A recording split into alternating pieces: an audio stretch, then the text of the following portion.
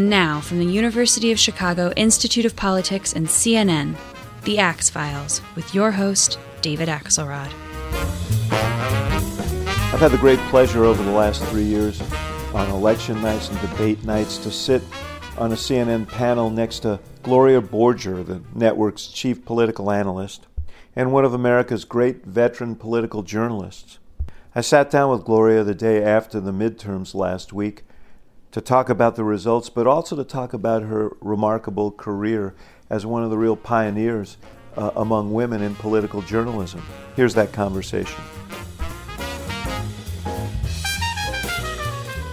Gloria Borger, good to see you on a eventful week. We're recording this the day after the midterm elections, and I'm going to get to all of that, the sacking of the Attorney General and all of that news, because there's no rest for the weary. No, there isn't. But I want to talk a little bit about your own journey first, starting in New Rochelle, which, as I remember, was where Rob Petrie and Laura Petrie lived in the Dick Van Dyke Show. Right, so our claim to your fame. Claim to fame. Your quintessential suburban community in New York. Tell me about your folks and New Rochelle. I actually was born in the Bronx, and when my father opened a air conditioning television store with his brother, we moved to the suburbs. We moved to New Rochelle, New York, but we lived in an apartment building. Never lived in a house. My mother was a homemaker, and my father commuted into the city every day. I went to public schools, culminating in the wonderful New Rochelle High School, which was a very large high school. I think my graduating class had 600 or 700 kids, very diverse, and it burned down my senior year. Oh, my. There was an arsonist, actually my junior year, and then my senior year we went to school in trailers. And I actually just went back to New Rochelle High School to speak to the students there. And it was a phenomenal experience for me, because it's now 2,500 kids, all kinds of education, from kids who end up at Harvard to special vocational training. It's just an amazing place. So it was a wonderful place to go to high school. New Rochelle back then was probably not terribly diverse, right? It actually was. It actually was. It was divided by one road in town, but it actually was a pretty diverse high school, and my friends were black and white, which for those days, and I'm an old lady, was kind of amazing. And so that's how we grew up. And there were a lot of private schools around, but we couldn't afford it. And I'm glad I didn't go, actually. Now, is politics discussed in the house? Politics was not a big issue in my house. My parents were Democrats. And it was just kind of assumed. But no, not really. Issues were discussed. Local issues were discussed. My mother was very involved. But politics per se, not so much. I was the editor of my high school newspaper, you'll be surprised to learn. And so I was very involved with the politics of my high school. But at home, it was sort of much more traditional than the way my kids grew up in Washington, D.C., where politics was discussed nonstop. And you were the editor of the newspaper. What drew you to that? What drew you to journalism? I don't know. I think I've always been kind of a gossip, and I like to ask questions. The Huguenot Herald was what it was. And it was, we put it out, I think, every couple of weeks. And so it was my great experiment, because I loved it so much in high school. I knew, and it was crazy that early on, but I just loved the reporting, and I loved the writing, and I loved causing the faculty to get upset with what we were doing. And so nothing's really changed. Nothing's really changed. Yeah. And I went to college. I was the editor of my college paper. So I kind of stuck with that. And, my husband always says to me, you're so lucky because you knew what you wanted to do from day one. Yeah. I'm not sure I did, but I liked it, and I still do. Speaking of diversity, you brought some to Colgate, where you went to school. It was like an all-male Right. preserve. Right. I was in the very first class of women. I am the oldest living female graduate of Colgate University. So I was in the first class of women there. And that's a bold move. It was. I loved the school. I was afraid of being a member of the first class. I actually wanted to go to Princeton, but I didn't get in. So Colgate was my second choice, and happily I ended up there. But it was a very strange thing, when you think back on it. And I've talked to a lot of women at Colgate about it since, and Colgate is now 51% female. They prepared for us by putting plastic flowers in the urinals in the men's bathroom, and they gave us irons and ironing boards. And I remember my father turning to my mother and saying, "I'm not going to leave her here." The other night we were sitting together on election night, and you saw all of these. Women really were a big part of the story. Women, a whole new class of women coming to the House. There was 3 or 4 women elected governors, and women really driving the story. The women voters particularly in suburban areas, and we met women candidacies generally. So I ask you this in the context of your own experience. How do you process that? Well, I love it. I always think people turn to women when they need the mess cleaned up in many ways. Works that way in my house. And I think that now people... Works that way in my house, too, yeah, by the way. People are turning to women because they are different and they are authentic and they provide something new. And I think that when you see 100 women now in Congress, it's very exciting. I go back long enough to recall when women could not wear pants on the floor of the Senate, when there was no ladies' bathroom outside the Senate chamber.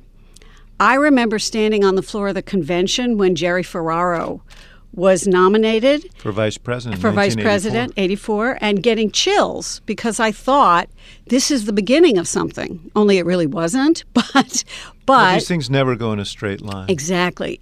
But I remember at that moment thinking this is different. This is the beginning of something, and being disappointed time and time again. And not only in politics, obviously, but in every career. So to see this happen in politics is really exciting. The challenge now is to not judge women by a different standard. Yeah, it's interesting. I got a note, kind of an angry note from a friend of mine, very very powerful woman in business, who said, how can you call it the year of the woman when 2 women senators were defeated? But the fact is, part of becoming of integrating women into the political process is that they're going to win and they're also going to lose. And there were obviously there'll be another additional woman senator who come in this year because of what happened in Arizona, Nevada. A woman got elected, but it would the more it becomes not unique. Right. I think is progress for the country. The thing about these women candidates who came in, so many of them were first-time candidates, first-time politicians. From the military, a lot of them? Yeah. Yeah, they had credentials. This Abigail Spanberger from the CIA. Right. No, it was... I have to tell you, I've been brooding about the fact that I think in our own little panel last night, there was a rush to sort of a rush to judgment about what was going to happen last night. It turned out to be a pretty inspiring night from the standpoint 114 million people voted. These women, and not just these women, but all over the country, these stories of people who stepped up and said, you know what, I'm not going to sit on the couch. I'm going to get involved. I think And even these people who lost, Beto O'Rourke was an inspiring story. He'll be back. He will be, and maybe sooner than we think. There's an awful lot of pressure on him to take his act national. I think Donald Trump today in his press conference tried to make it seem as if he was just fine with the Democrats taking back the House. No, we hadn't. Yeah, he tried to make it sound that way, but then he made it clear he wasn't fine. He wasn't fine with it. Well, he doesn't want them exercising their oversight. Right, and he threatened to retaliate against them. Yeah. And, of course, now with Jeff Sessions resigning, or being fired, actually, they're going to investigate it. So I thought Ron Klain, my old White House colleague, wrote a good column in the Post today in which he said he thought Democrats should spend the first 100 days working on legislation to address some of these concerns about health care and other issues that their constituents voted for them to deal with. And I agree with that, but they may be forced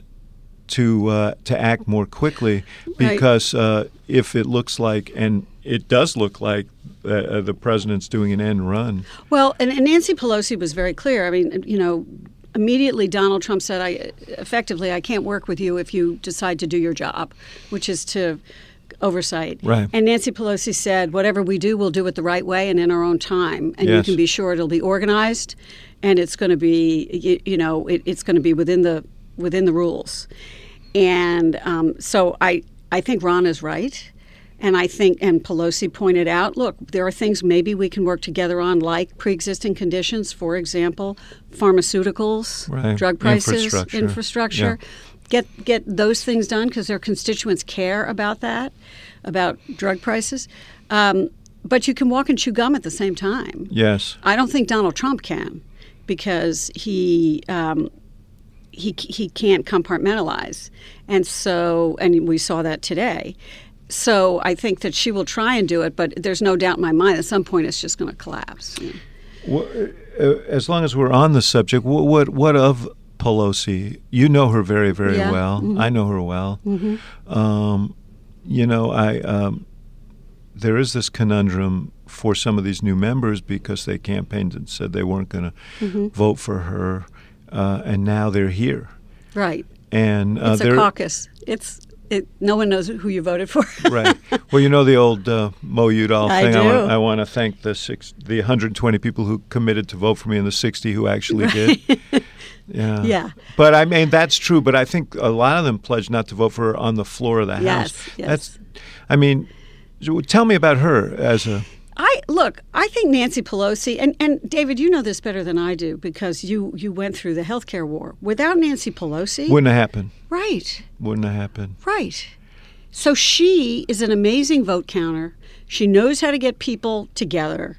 She understands she's transitional. She's 78 years old. She gets it. But...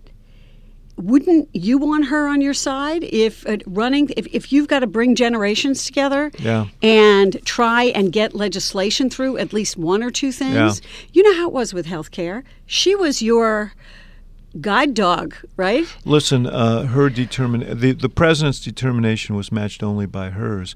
And there was a period of time after Ted Kennedy died and after Democrats lost the special election in Massachusetts when it looked like health reform was dead, and she and the president and Harry Reid quietly mapped out a strategy to revive it and pass it, and she had to work very, very hard to get her caucus to go along with it because they had to accept a Senate bill that they didn't want because the Senate was not going to vote again on this. And it was listen, there's no one within those four walls better than her at this process. And she knows that too. And but it's the outward facing piece that and it's going to be interesting to watch how she navigates this and how the caucus navigates this, and how Trump deals with her because he doesn't deal with women very easily. So we'll see how that goes. Yeah. Well, Rahm Emanuel always says about Pelosi, people need to remember she's not a Pelosi, she's a D'Alessandro. Mm-hmm. She's the son of a Baltimore mayor and ward boss. Mm-hmm. And I asked her on my podcast, on this podcast once, what did you learn from growing up with your dad? She said, I learned how to count. And she knows how to count. She does. She does. And how to service the needs of all of her members and understanding what they, I see the need for generational change there. I see the problems of the members, but they're going to have a hard time finding someone. Yeah, who's the natural replacement? Right. There isn't any at this point. Well, it was going to be Joe Crowley, and he's gone. Mm-hmm. So you left Colgate. You went on a fellowship. Yes, studied the British press. That must have been an experience. So that may have prepared you for today's environment. Yeah, I got a Watson Fellowship. Before that, so when I graduated Colgate, I got this fellowship, and it was $6,500 if you were single and $8,000 if you were married. So I called my now husband and proposed. And I said, well, come on over. Well, we're going to get married. Let's go to London together. And so he knows what he's worth, right? And then well, in today's dollars. Yeah, it's today's more. dollars. Yeah. So we went to. So we lived in London for a year, and it was great. He was working at the time in Buffalo, so we had to make a choice between the Buffalo Courier Express and living in London for a year. That was tough. That's good. Yeah. Well, if he had made the other decision, you would have known you had the wrong person. Right. And then I came back, and I had worked at the Washington Star, the now defunct evening newspaper, which legendary. I loved. Legendary. I worked for them during my summers in college. I worked for the legendary Jack Drummond, who hired me. We should explain, because there are people who won't know that Jack Drummond was a legend in political journalism in this country. I mean, there was a core, the Boys on the Bus, from that famous book in 1972, but there were a bunch of reporters who just traveled the country, knocking on doors, and maybe the doors of a few saloons. Maybe. But really had a sense of what was going on. You know, David Broder was one of them from the Washington Post, and David Marinis, one of his protégés, told me that he was sitting in a lunchroom after one of these after a presidential election at the Post with Dan Baltz and David Broder, and Broder just sort of out of nowhere said, it was like the February after the inauguration of the president, and Broder said, don't you just feel like going up to New Hampshire and knocking on some doors? What? But and you know what? That kind of journalism is harder to practice today. Well, it is, and that was my introduction, to covering politics, because Drummond hired me and took a shot on this kid. And Mary McGrory was a columnist at the Washington Star. Yeah.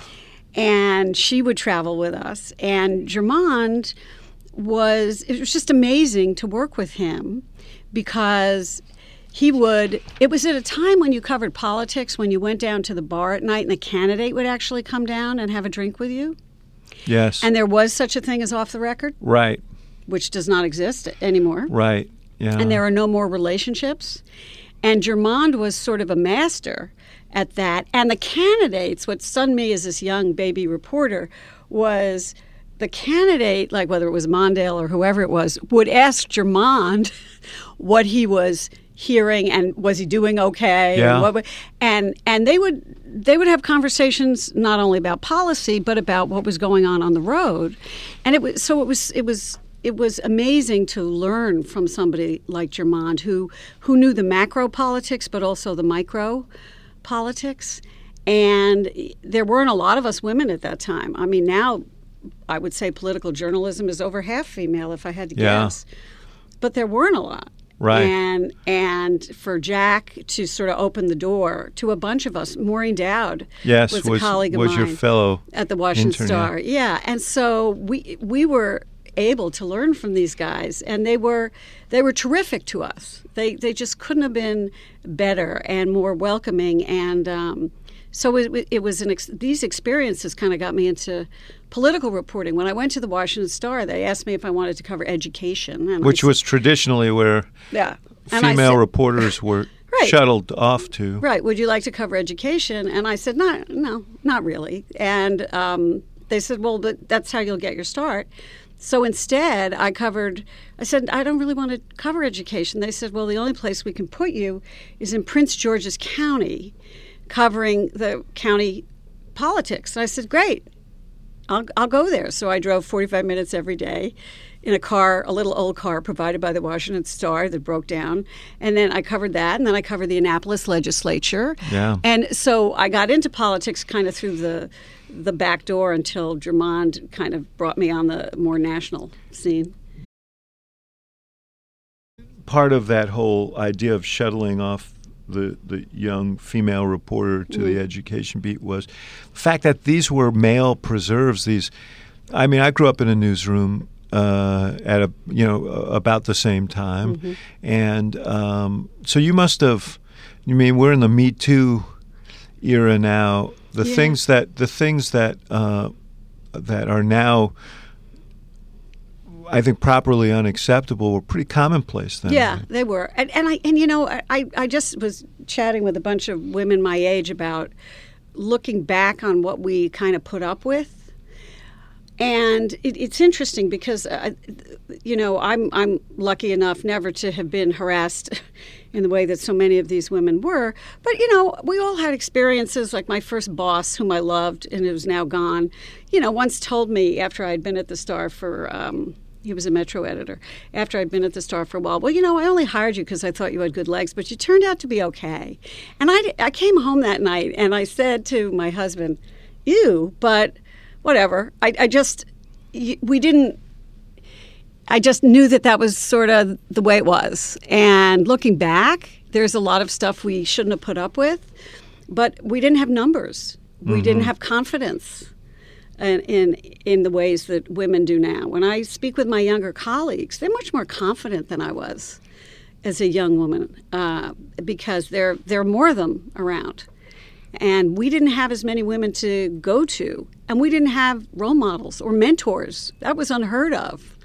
And so it was just a very, very different environment. And so I'm so glad that women now can talk to each other about things that we never did before. I had a conversation here with Judy Woodruff about her experiences being the weather girl on local TV on her way up to becoming one of the first female White House correspondents. And you forget, right, totally, what those days were like.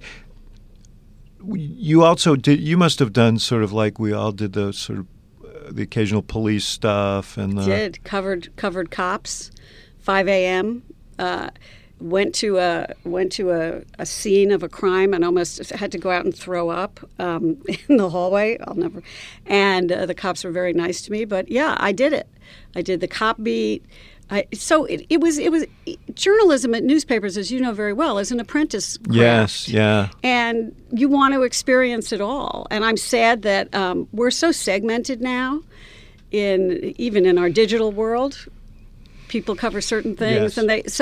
But the way we grew up writing for a newspaper was you did all kinds of things. My editor of the Washington Star, Jim Bellows. Yes, legendary. Legendary, wonderful. Started a daily soap opera in the newspaper, and he picked me as one of the writers. We had 7 writers. It became a book called Federal Triangle, not even remaindered anymore, and we wrote it under a pseudonym called Hardy Mums. One of the writers was Diana McClellan, who used to write The Ear. Do you remember that? Sure, and yeah. Maureen was. So we segmented it, and we did it anonymously, and it was hilarious. And he had this great idea, so we did that, and we did a little bit of everything, and it was just a great experience to be able to do that, not just come in and say, I'm going to, when I came to the Tribune as right out of college, I knew a lot about politics then. I had covered it for a local newspaper there. And my city editor was this guy named Bernie Judge, still around, great mentor. And he said, you know everything about politics of this city, probably more than anybody I have, but you don't know how to be a reporter. Mm-hmm. So you're going on nights. And it was the greatest education I could ever have. And I saw a part of life that I never was exposed to. And, it did make me a better reporter. Mm-hmm. It was a great experience. You went on to Newsweek. Mm-hmm. The Star folded. The Star, yes. Well, yes. And the Star was bought by Time Magazine. Mm-hmm. And Jim Bellows was fired. And I didn't like that very much. So Joe Albritton was the owner, and I cried to him in the newsroom saying, how can you fire Jim Bellows? Which was probably not a great move. But and I did go to Newsweek. The legendary Mel Elfin hired me at Newsweek. And we had an amazing bureau. I mean, that was the Newsweek bureau, and the craft of writing for a news magazine and reporting for a news magazine was an education in itself, because it was a luxury, because you actually had a week to do a story. Imagine that. Which is, I think that there is a great advantage to that. And then, but there's I always needed the deadline to motivate me. But we used to write Thursday nights, and then it would get sent up to New York, and then they would rewrite it. Yeah. And then but it was, you could have a week of reporting. Yeah. Which was so great. And looking back on it, what a luxury that was. It's one of the things that the new modern media environment doesn't permit. Right. And you wonder about the quality. I mean, people do amazing work under difficult circumstances and deadlines here, but you wonder I don't wonder. I know that something's been lost, because we've lost a strata of editors who used to read copy and ask the right questions. Right. And we've lost the time for reflection. And, the premium is on speed, get it online. And this is the other thing, which it's getting to know your sources. I mean, I was their chief congressional correspondent, and I would spend my weeks in the lobbies of the chambers pulling members off the floor to talk to them, not on the phone, not by text, but one-on-one, person to person. And I still believe there is nothing that replaces that. And you know how we all do this by shorthand. I'm texting sources all the time. Right. But there's not that connection that you had when you were sitting in the speaker's lobby every day and actually talking to them. And that's how I got to know Dick Cheney so well when he was head of the House Republican Conference. He was the ideas man, which his daughter is now running for that job. And he was a different man when he was in the House, I might add. Yeah. But members like to do that, and it was such a great experience. And there's no replacing it. Big, vivid figures then. Including the speaker was Tip O'Neill, probably, when you were there. Yep, he was. And he was, he had a daily presser in his little office, and we'd all go in every day at noon, and Tip would speak to the press every single day. And he'd make a lot of mistakes. He threw in the towel once on the tax bill that Ronald Reagan wanted, if you'll recall. But I also remember, speaking of being a woman, when I was pregnant, he'd come in every day and he'd pat my belly, and then he'd go sit down at his desk and he'd say, "How you doing, darling?" And he was so wonderful. I wouldn't have thought twice about that, right? Yeah. But he was a very available speaker. Yeah. And all that's gone. All that is completely gone. You went to U.S. News and World Report. I think that's where I probably first came across you, and you spent another 10, 11 years there. I forget how many. So my editors from Newsweek ended up running U.S. News, and David Gergen hired me actually at U.S. News. In between Mort Zuckerman many stints in government. Mort Zuckerman bought U.S. News, And I had a couple of editors from Newsweek who went over there, and David Gergen went over there, and they hired me there, and it was, it was great. It was a wonderful place to work. And then when Gergen went to the White House, I took over his column at the magazine. So we were an underdog, but we did pretty well. And now to think that there were 3 news magazines. Yeah. Is stunning. It used to, I don't know about for you, but it used to be that I couldn't get through a Sunday night or a Monday without looking at the covers of all 3 magazines. Right. That doesn't exist anymore for me. Right. Do you? Yeah, no. Well, it's kind of an anachronism. It is. Given the modern media template. And then you moved over to television, or as part of that. Part-time. Yeah. So as part of and that was a long transition into full-time television. Yeah. But talk to me about making that transition from print to TV. To TV. So I think what happened is that I was lucky enough that CBS was trying to bring more women on board and needed contributors, and so I went on Face the Nation a couple of times, and Bob Schieffer was nice enough. Eventually, I became sort of his sidekick on Face the Nation for about 5 or 6 years, and a contributor to CBS Evening News, sometimes standing out on the porch of the Hay Adams with Dan Rather during Lewinsky, which was awfully frightening to me. I mean, I was so intimidated by Dan. And so I have always thought that it's turned out really strangely, because I always thought as I age, well, print will always be there and TV goes away. But it's turned out just the opposite, because print isn't always there. I mean, I can write for CNN.com anytime I want. I do. But I never anticipated that the print outlets, and now there's digital, obviously, but the traditional print outlets that I thought would always be there for me went away. Yeah. U.S. News is a magazine, but it's a lot about guides, and Newsweek is very different, and newspapers are in trouble, and everything else is booming. And how does reporting differ? Here? Not just here. Well, I want to talk about CNN, but just reporting as a journalist when you're reporting for TV and you have to think about images and when you're so there are 2 different things, because I do a lot of long form for CNN. So there's a lot of different ways. When you're just reporting for on air, you're reporting for the next headline. You're on your phone while you're sitting on the set. We all do it. Right.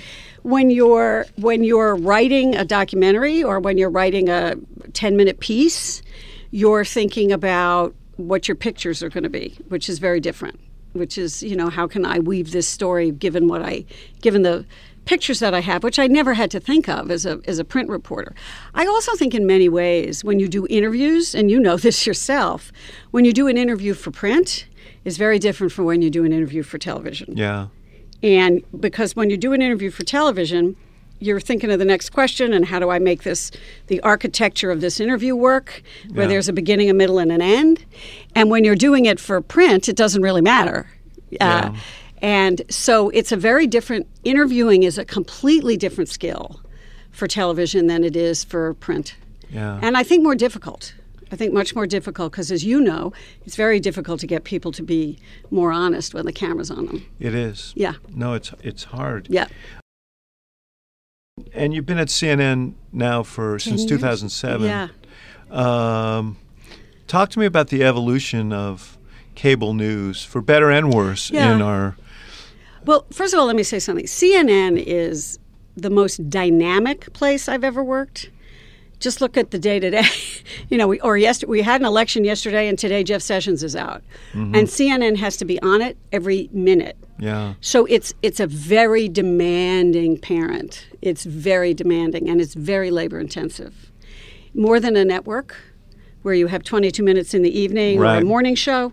CNN is a show 24/7, and so it demands more stamina. In many ways, as a reporter, it demands you to have a greater depth of sourcing because anything happens. For example, I've been on the Russia reporting team, and that's been great because I've had to develop different kinds of sources and stretch my muscles in different ways. I'm not an intelligence reporter, but who knows? Yeah, I mean, it's been an amazing experience. Well, let's just stop right there for a second and get back to the story of the moment. Having covered this investigation from the beginning, what happens now, do you think? Well, I don't think it's going to be over tomorrow the way a lot of people do. But I think right now it's in jeopardy. I think the Mueller investigation is in jeopardy. How far along do you think he is? Very far. I think he has probably written a report. I think he is I know he's in negotiations with the president's attorneys. They've exchanged written answers to questions about collusion, but I think it's still an open question about whether they might want to subpoena the president if he doesn't want to testify in person. And I think that is still being negotiated. And I don't know if that set Donald Trump off. I have no idea. I think Mueller has farmed a lot of stuff out to the Southern District of New York and to other places that he cannot. So you think he's been planning for this exigency? Yes. It would shock me if he didn't have a plan knowing that Jeff Sessions was going to be fired. I think the big question now is what happens to Rod Rosenstein. And because Rod Rosenstein, who is Jeff Sessions' number 2, is in charge of the Mueller investigation. So if Mueller were to want to subpoena the president or issue his report, it has to go to Rod Rosenstein and get approved. But no longer, because the Attorney General won't be recused. Well, that's right. And Rod Rosenstein no longer has authority over Mueller. This happened an hour ago. So does Rod Rosenstein stay? Does he? What happens? What happens? Or has the entire top of the Justice Department been decapitated? I don't think this is just unraveling in real time. Do Sessions and Rosenstein now, are they free agents, do you think, to testify before Congress? I don't. Can the president invoke executive privilege? Well, I don't know I really don't know the answer to that. Let's see what happens with Rosenstein. I mean, so all the interviews that have been done with Mueller, the White House has not invoked privilege on conversations with people who work in the White House. Including the White House counsel. But they reserve the right to invoke it later. So you could have Mueller, this is going to be a very big issue, and it could be a bit of a crisis, write a report, and you could have the Justice Department redact most of it because the White House says it's privileged, and then have a half report go to Capitol Hill, which will create havoc, particularly now with a Democratic House, and there would be a fight over that. There would be a fight over privilege, and it could go to the Supreme Court. I mean, I just envision this potentially happening. So with all now, we don't know what's happening to Rosenstein. We don't know, whether Whitaker is what's going to happen to him. I mean, he's acting, and you can do that under a Federal Vacancies Act for 200 days, but it's only temporary. Seems to me Mueller had to know something like this could happen. They're too smart, but I don't know what his plan B is. I don't know. Well, you must know him, though. I know. You know what? I did a 10-minute piece on him, and he speaks to nobody. So I have interviewed a lot of people who know him really well, but I can't say that I know him other than by his reputation and by the testimony of people who worked with him for years, who tell very funny stories about him, my favorite of which is that we got a couple of them. One is he called Eric Holder at one time, and he asked for a demotion. Right. Because he wanted to be a trial lawyer. He wanted to get back on trial prosecutor. He wanted to get back on the beat. Yeah. And then somebody who worked with him in private practice, he never stayed in private practice for very long because this person said to me, he'd sit down with his white collar client, and the client would tell him the story. And then Mueller would say, well, sounds like you're guilty. You want to plead. And that didn't go over too well. Yeah. So he's always preferred to stay in government. I mean, he's a real prosecutor. I heard one from someone whose brother worked for him when he was a U.S. attorney, and he would call a meeting at 6 in the morning, call his senior staff together, and he'd always start the meeting off by saying, "What have you done for your country today?" Oh, really? At 6 in the morning. Oh my! He only wears white button-down shirts. Yeah. And I was told when he had a Christmas party at his house, which was called for 6 to 9, at 9 o'clock he started flipping the lights on and off and telling people it was time to leave. Yeah. Yeah. No, I had a couple of encounters with him, not just but sitting in a room when he was briefing the president on one thing or another. And he was right from central casting. Mm-hmm. And I always say I didn't say a word because he scared the hell out of me. Yeah, I could see that. Everybody who works for him says, they call him the boss. When you go into the boss, it's all business. And he asks you 50 questions, he makes a decision, and then there's the next thing. There's no kibitzing, there's nothing. I do think, don't you, that the election of a Democratic House this week, that it complicates things for Trump because they're not going to be eager to see Mueller silenced, curtailed, stymied in his work. No, and I think Chuck Schumer today, and that's the Senate side, but they'd like to pass legislation that guarantees that he can keep his job. But whether you could do that in a lame duck or how that would occur is not quite clear. There have been, I should point out, lots of Republicans last year who said firing Mueller would be the red line. And, of course, he hasn't fired Mueller. He's fired Sessions. Right. But whether Republicans now still believe that or care about it, and, Mueller, in our exit polls last night, Mueller's popularity was underwater. And I'm sure Donald Trump looked at that. It was 46 disapprove to 41 approve. Yeah. And Trump may have looked at it. I don't think Mueller probably cares. gives a No, damn. not at all. Not at all. About it. So what about the election, and how do you interpret the results? I mentioned earlier there was, the early part of the evening was interpreted as dark from a Democratic standpoint because of some of the early defeats, but the fact is that Democrats did take the House. Yeah. Won in some House seats in unsuspected places. Oklahoma.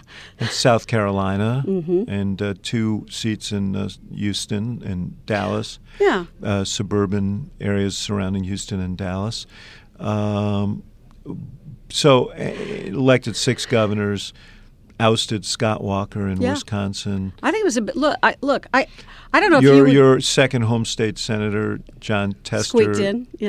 Despite the president's best efforts, managed to win re-election. Right. Look, I think that it's a huge deal the Democrats took the House.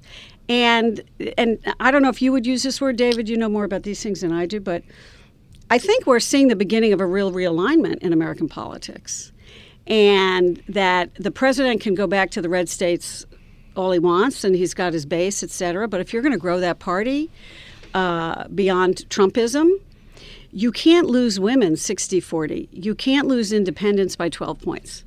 You just can't. He won independents by 4 points in 2016. That's right. Yeah, I think that's a big story. And the people the Democrats brought in were not the sort of, Republicans like to say it's the wild-eyed progressives.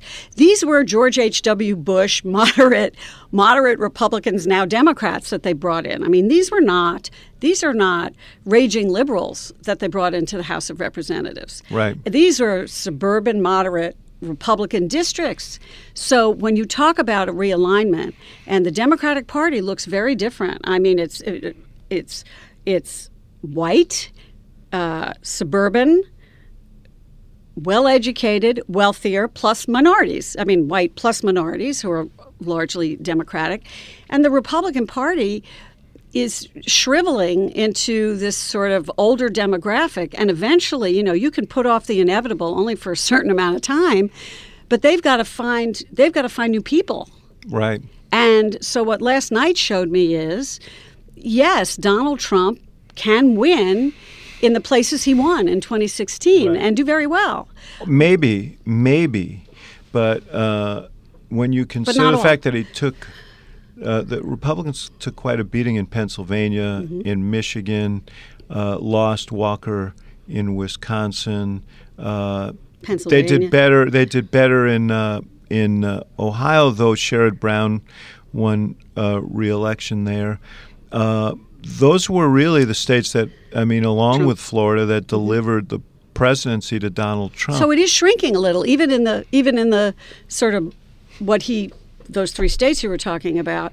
They're not guaranteed, and he does have a great deal of blue collar support. I think Democrats have to find a way to get that back, because Donald Trump has done very well with blue collar support. Well, I think it seems to me, and I said this at the time. I probably was sitting right next to you when I said it, that Democrats made a mistake in 2016 by sending this very pronounced message that, we've got women, we've got young people, we've got minorities, so we don't really need the rest of you. Exactly. And that's why the deplorables thing resonated so poorly out there. And if you tell people they're not needed, they're not part of something, they're going to believe you.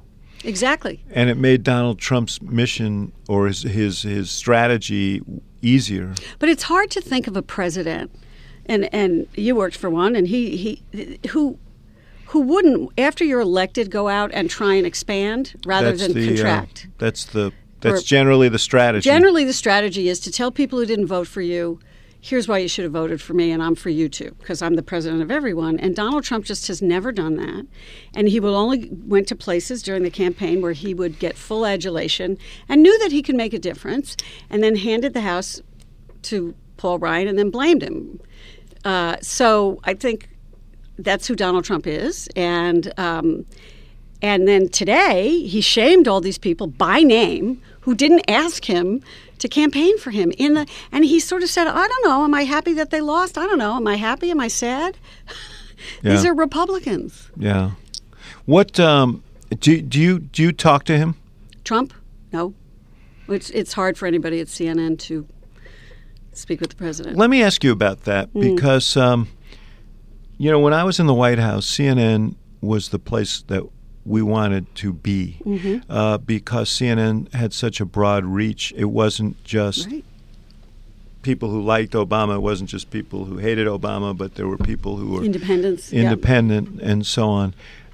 It seems as if the president's mission has been to partisanize, his relationship with CNN, so as to sideline it or try to, and I know we both work for this at CNN. But this is a clinical question. That's a challenge because I know there are a lot of people here who are very assiduous about what they do. You among them, for whom this is an unexpected place to be. It's really unusual to be called the enemy of the people and fake news and when we started out this campaign, because our boss Jeff Zucker had a pre-existing relationship with Donald Trump because he, after all, put him in The Apprentice and made him a star. So they had a fine relationship. It was fine. And in fact, I believe, thinking back on it, you may remember this too, that CNN came under a lot of criticism for running too many of Trump's without question live. And why are you doing that? And I'd hear from the Bush campaign, why are you giving him all this free media? And they had a point. They actually had a point. I think we probably did run too much of Donald Trump live. But Donald Trump live was captivating. It was good television. As he knows. As he knows. I mean, that's the thing, that there are, elite opinions of Donald Trump that sort of reduce him to a kind of cartoon character.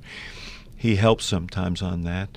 But it minimizes who he has a real genius for the modern media environment and understanding the symbiotic relationship between him and the news media, and you saw today. Now, whether it was his intent or not, I don't know whether he wanted to advance the story or whether he just stepped on it. But he knows that at any moment he can send the news cycle skittering off into another direction, and that all he has to do is be outrageous enough. Yeah, and he is, and that's why our weeks are so crazy. I mean, you can barely remember what happened on Monday, on Friday. I mean, look, politicians, it's as old as the ages, attack the media. I don't know one president who loved the media all the time. Without question. Right? Yeah. Of course. And with good reason a lot of the time. But well, it was sort of set up that way, wasn't it? I mean, yeah, that's why why the founding fathers wanted a free press. It's our job. It's our job to ask tough questions. Right. And today at his press conference, the president was not only snippy with us and critical, but he actually accused an African-American reporter of asking a racist question. And he was dismissive and talked about, everything is the press's fault. It works. I mean, attacking the media works, and it's his tried and true. And if he doesn't have any other particular enemy, this is as good as anything else. Well, also, as he told, I think it was Leslie Stahl, not in this interview. Yeah. Was it she who? Yes, he told her, I want to make sure that when you write bad stuff about me, people dismiss it. Right. And so that's why I go after the media. The media. But it's hard when he goes after the media and he says, I didn't say that, and it's on tape. Right. That's a little bit difficult. The relationship with CNN is now very difficult. And, after the pipe bombs, and I guess 3 of them were sent to 2 to contributors and 1 to CNN in Atlanta, I think that it didn't get any better. And I think that I've never worked anywhere that was having an open discussion with the president, discussion is in quotes, discussion with the president about our role as a free and independent press, as we are now. And so we're under attack every day, and you just do your job. There's nothing else you can do. It does strain relationships with people who work at the White House. Although I must say, a lot of people who have revolved in and out of the White House, who I talk to on a regular basis, understand what's going on. And it doesn't stop them from remaining sources of mine. Mm-hmm. And the president complains about all these fake news and these fake sources. And, of course, there are a lot of people that he knows who are talking. And he talks to the press. He'll call up Maggie Haberman, or he'll call. Yeah, and he'll say, I don't know her. Well, of course he does. So it's he plays that game too. He's done it his whole life. He used to pose as his own PR guy. Yes, John Miller. John Barron. And he started out, doing really well with the press with New York tabloids. He was the star of New York. Mm-hmm. And so I think now this is kind of a whole different ballgame for him. And he doesn't like any criticism, period. When you're president, if you're not criticized, you're not doing anything. What do you think this election meant relative to 2020? Well, look, I think as you were pointing out, the Donald Trump, the fact that Florida remains for him, maybe, right? Yes, is important. But Michigan, Wisconsin, Pennsylvania, big states for him, may not be available to him. And I think he thinks of everything in terms of 2020. So I do think it has impact. The one thing we haven't talked about, which is, the governors are so important. Yes. Because you need a governor on your side if you're running for president. Right. They have the infrastructure. And then redistricting. Yes.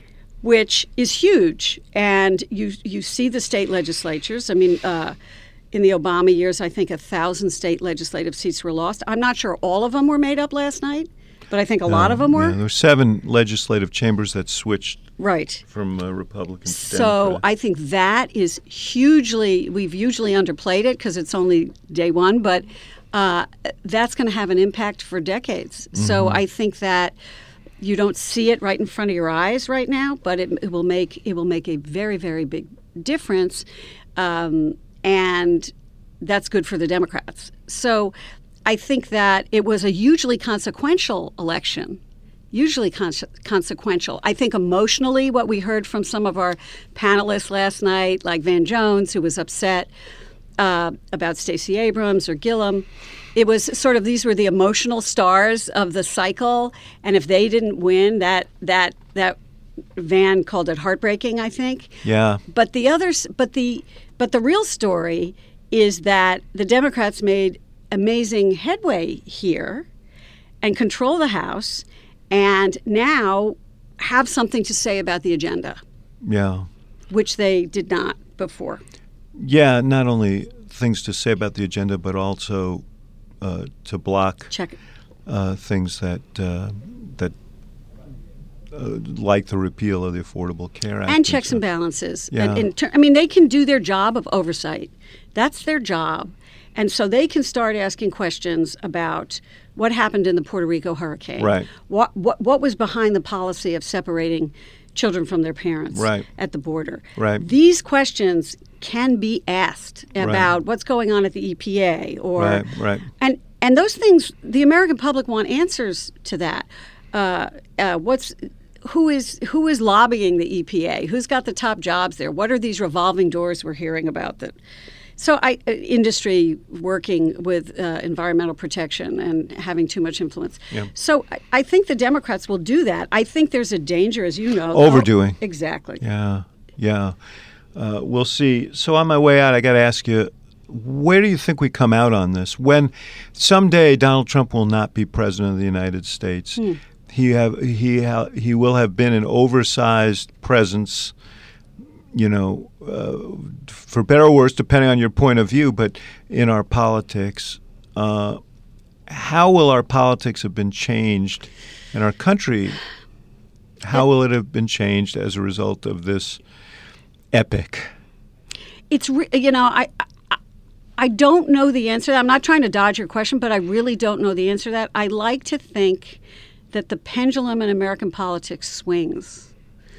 And that after after a Donald Trump, it's just like you got Jimmy Carter. After a Donald Trump, you may get somebody who is the opposite. Mm-hmm. After P.T. Barnum, maybe you get to somewhere more in the middle because the public is tired of that, exhausted by it, and try not to leave the people out that the Democrats. The so-called that Hillary's mistake, try not to leave so many people behind, and that both parties will learn from it. But I can tell you now, the Republican Party is the Trump Party. Oh yeah. There is no other Republican Party, and maybe there'll be a third party. Who knows? But there is no other party. When I did this documentary on Trump, and I can end with this if you want, I sat down with Reince Priebus, who was then chair of the RNC, and I asked him, it was before the convention, and I asked him, I said, okay, so is this the party of Trump? And Reince is a very sweet person, and he doesn't get angry. He got really angry at me and said, what do you mean? Is this a party of Trump? We're not the party of any one person. We're the Republican Party. Not sure he'd answer the same way today. Exactly. Yeah. And he got mad at me. And I said, he said, no, we're not the party of Trump. And today, it's the party of Trump. He owns it. He operates it. He believes he saved it in the Senate. Right. And it's about him. And I don't know how long that can last, but that's what it is right now. We shall see. I look forward to sitting with you and many more interesting nights in the years to come. I have to tell everyone, I supply David Axelrod with his Twizzlers every election night. And we both, by the end of election nights, we're sick to our stomachs. But bring the Twizzlers. You're going to get a note from my doctor. Gloria Borger, great to be with you. Thank you. This was fun. Thank you for listening to The Axe Files, part of the CNN Podcast Network. For more episodes of The Axe Files, visit axefilespodcast.com and subscribe on Apple Podcasts, Stitcher, or your favorite podcast app. For more programming from the University of Chicago Institute of Politics, visit politics.uchicago.edu.